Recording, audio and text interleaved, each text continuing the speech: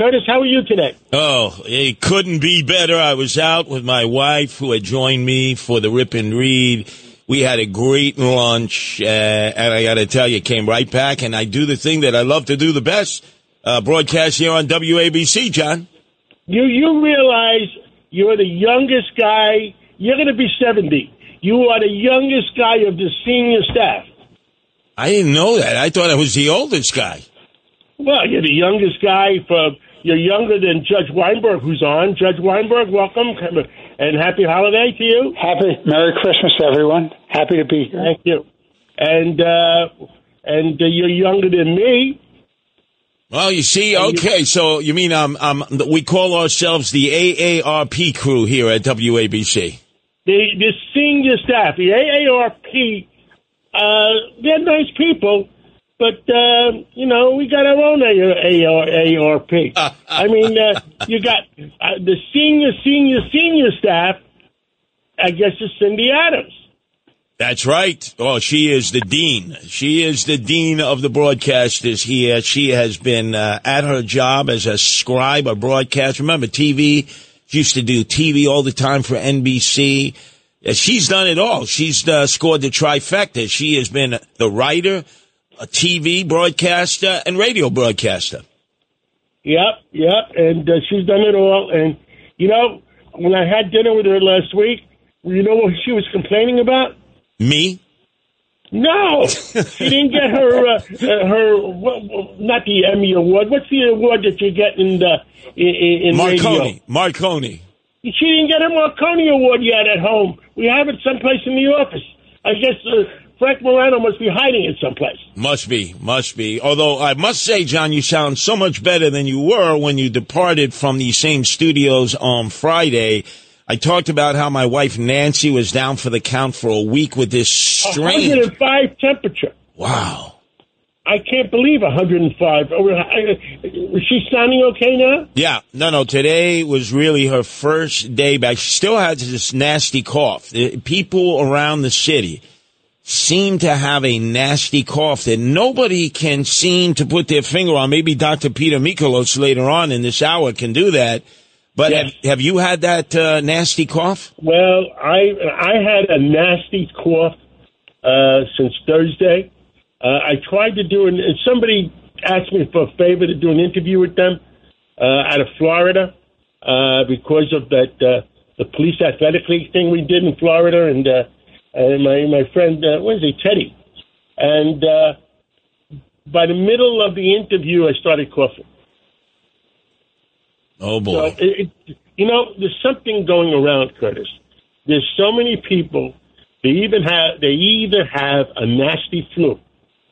One of our friends from the studio called me this morning. She has COVID, and it's going around. And you know what happened to me? I just had the ordinary flu last week. But what my mistake was? I didn't slow down. I kept going. So by Thursday, it turned into pneumonia. And I got to tell you something. I even had the pneumonia shot, and it still turned into pneumonia. Yeah. So what does that mean? Well, this is my theory. I've tried to connect the dots. What's the difference from 1 year ago?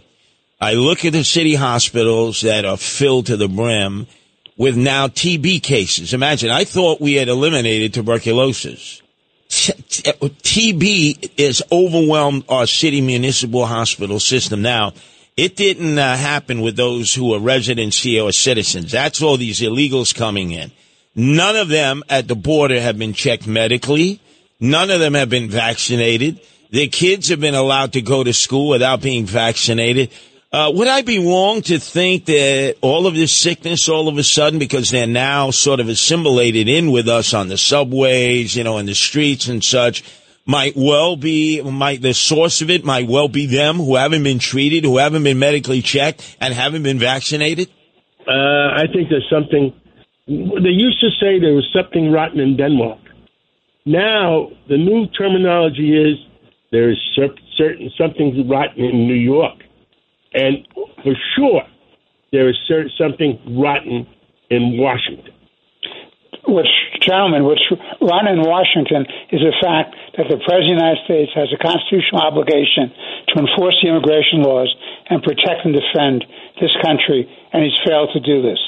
And by having an impeachment proceeding against Mayorkas, all Mayorkas is doing is carrying out the White House orders.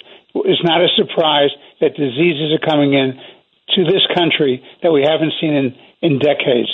And we should be very, very concerned about this. And the doctors are warning about this, that you're going to have a resurgence of all kinds of diseases we thought we had beat back. That is very, very true. And let me tell you something. I had Admiral Stavridis on Sunday, Curtis. Yes. And you know, he's a centrist, but he's one smart guy. He ran the whole world for NATO, Supreme Allied Commander. And I said to him, he says, we need to fund, see, it might take over soon. You need to fund Ukraine, and you need to fund Israel. I said, I think every Republican wants to fund Israel and wants to fund Ukraine, but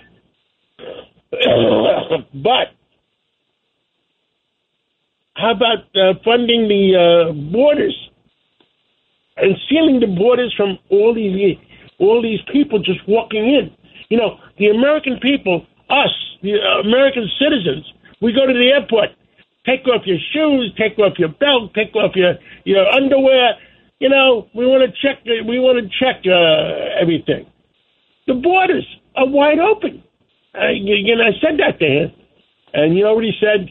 John, I can't argue with you. You're right. So let all the listeners know. The Republicans, you know, I'm a centrist. I go, you know, whatever is right. The Republicans say, yes, we will fund Israel. We will fund Ukraine. But let's take care of our own border before we worry about the Ukrainian border. And so, Curtis, that's a story. I mean, I don't know why the Democrats don't want to fund the border. Well, I think it's kind of obvious, John. They know that at a certain point the border will close, but that all of these people who have flooded in and one day will be able to vote sooner rather than later as they're moving in municipal locations to actually enable them to vote. If they're working 30 days, they're pushing to have them be able to vote in municipal elections, not federal elections, but municipal elections. And then one day in front of their kitchen, they're going to have pictures on the wall of Jesus Christ, of the Blessed Virgin Mother Mary, of Joe Biden.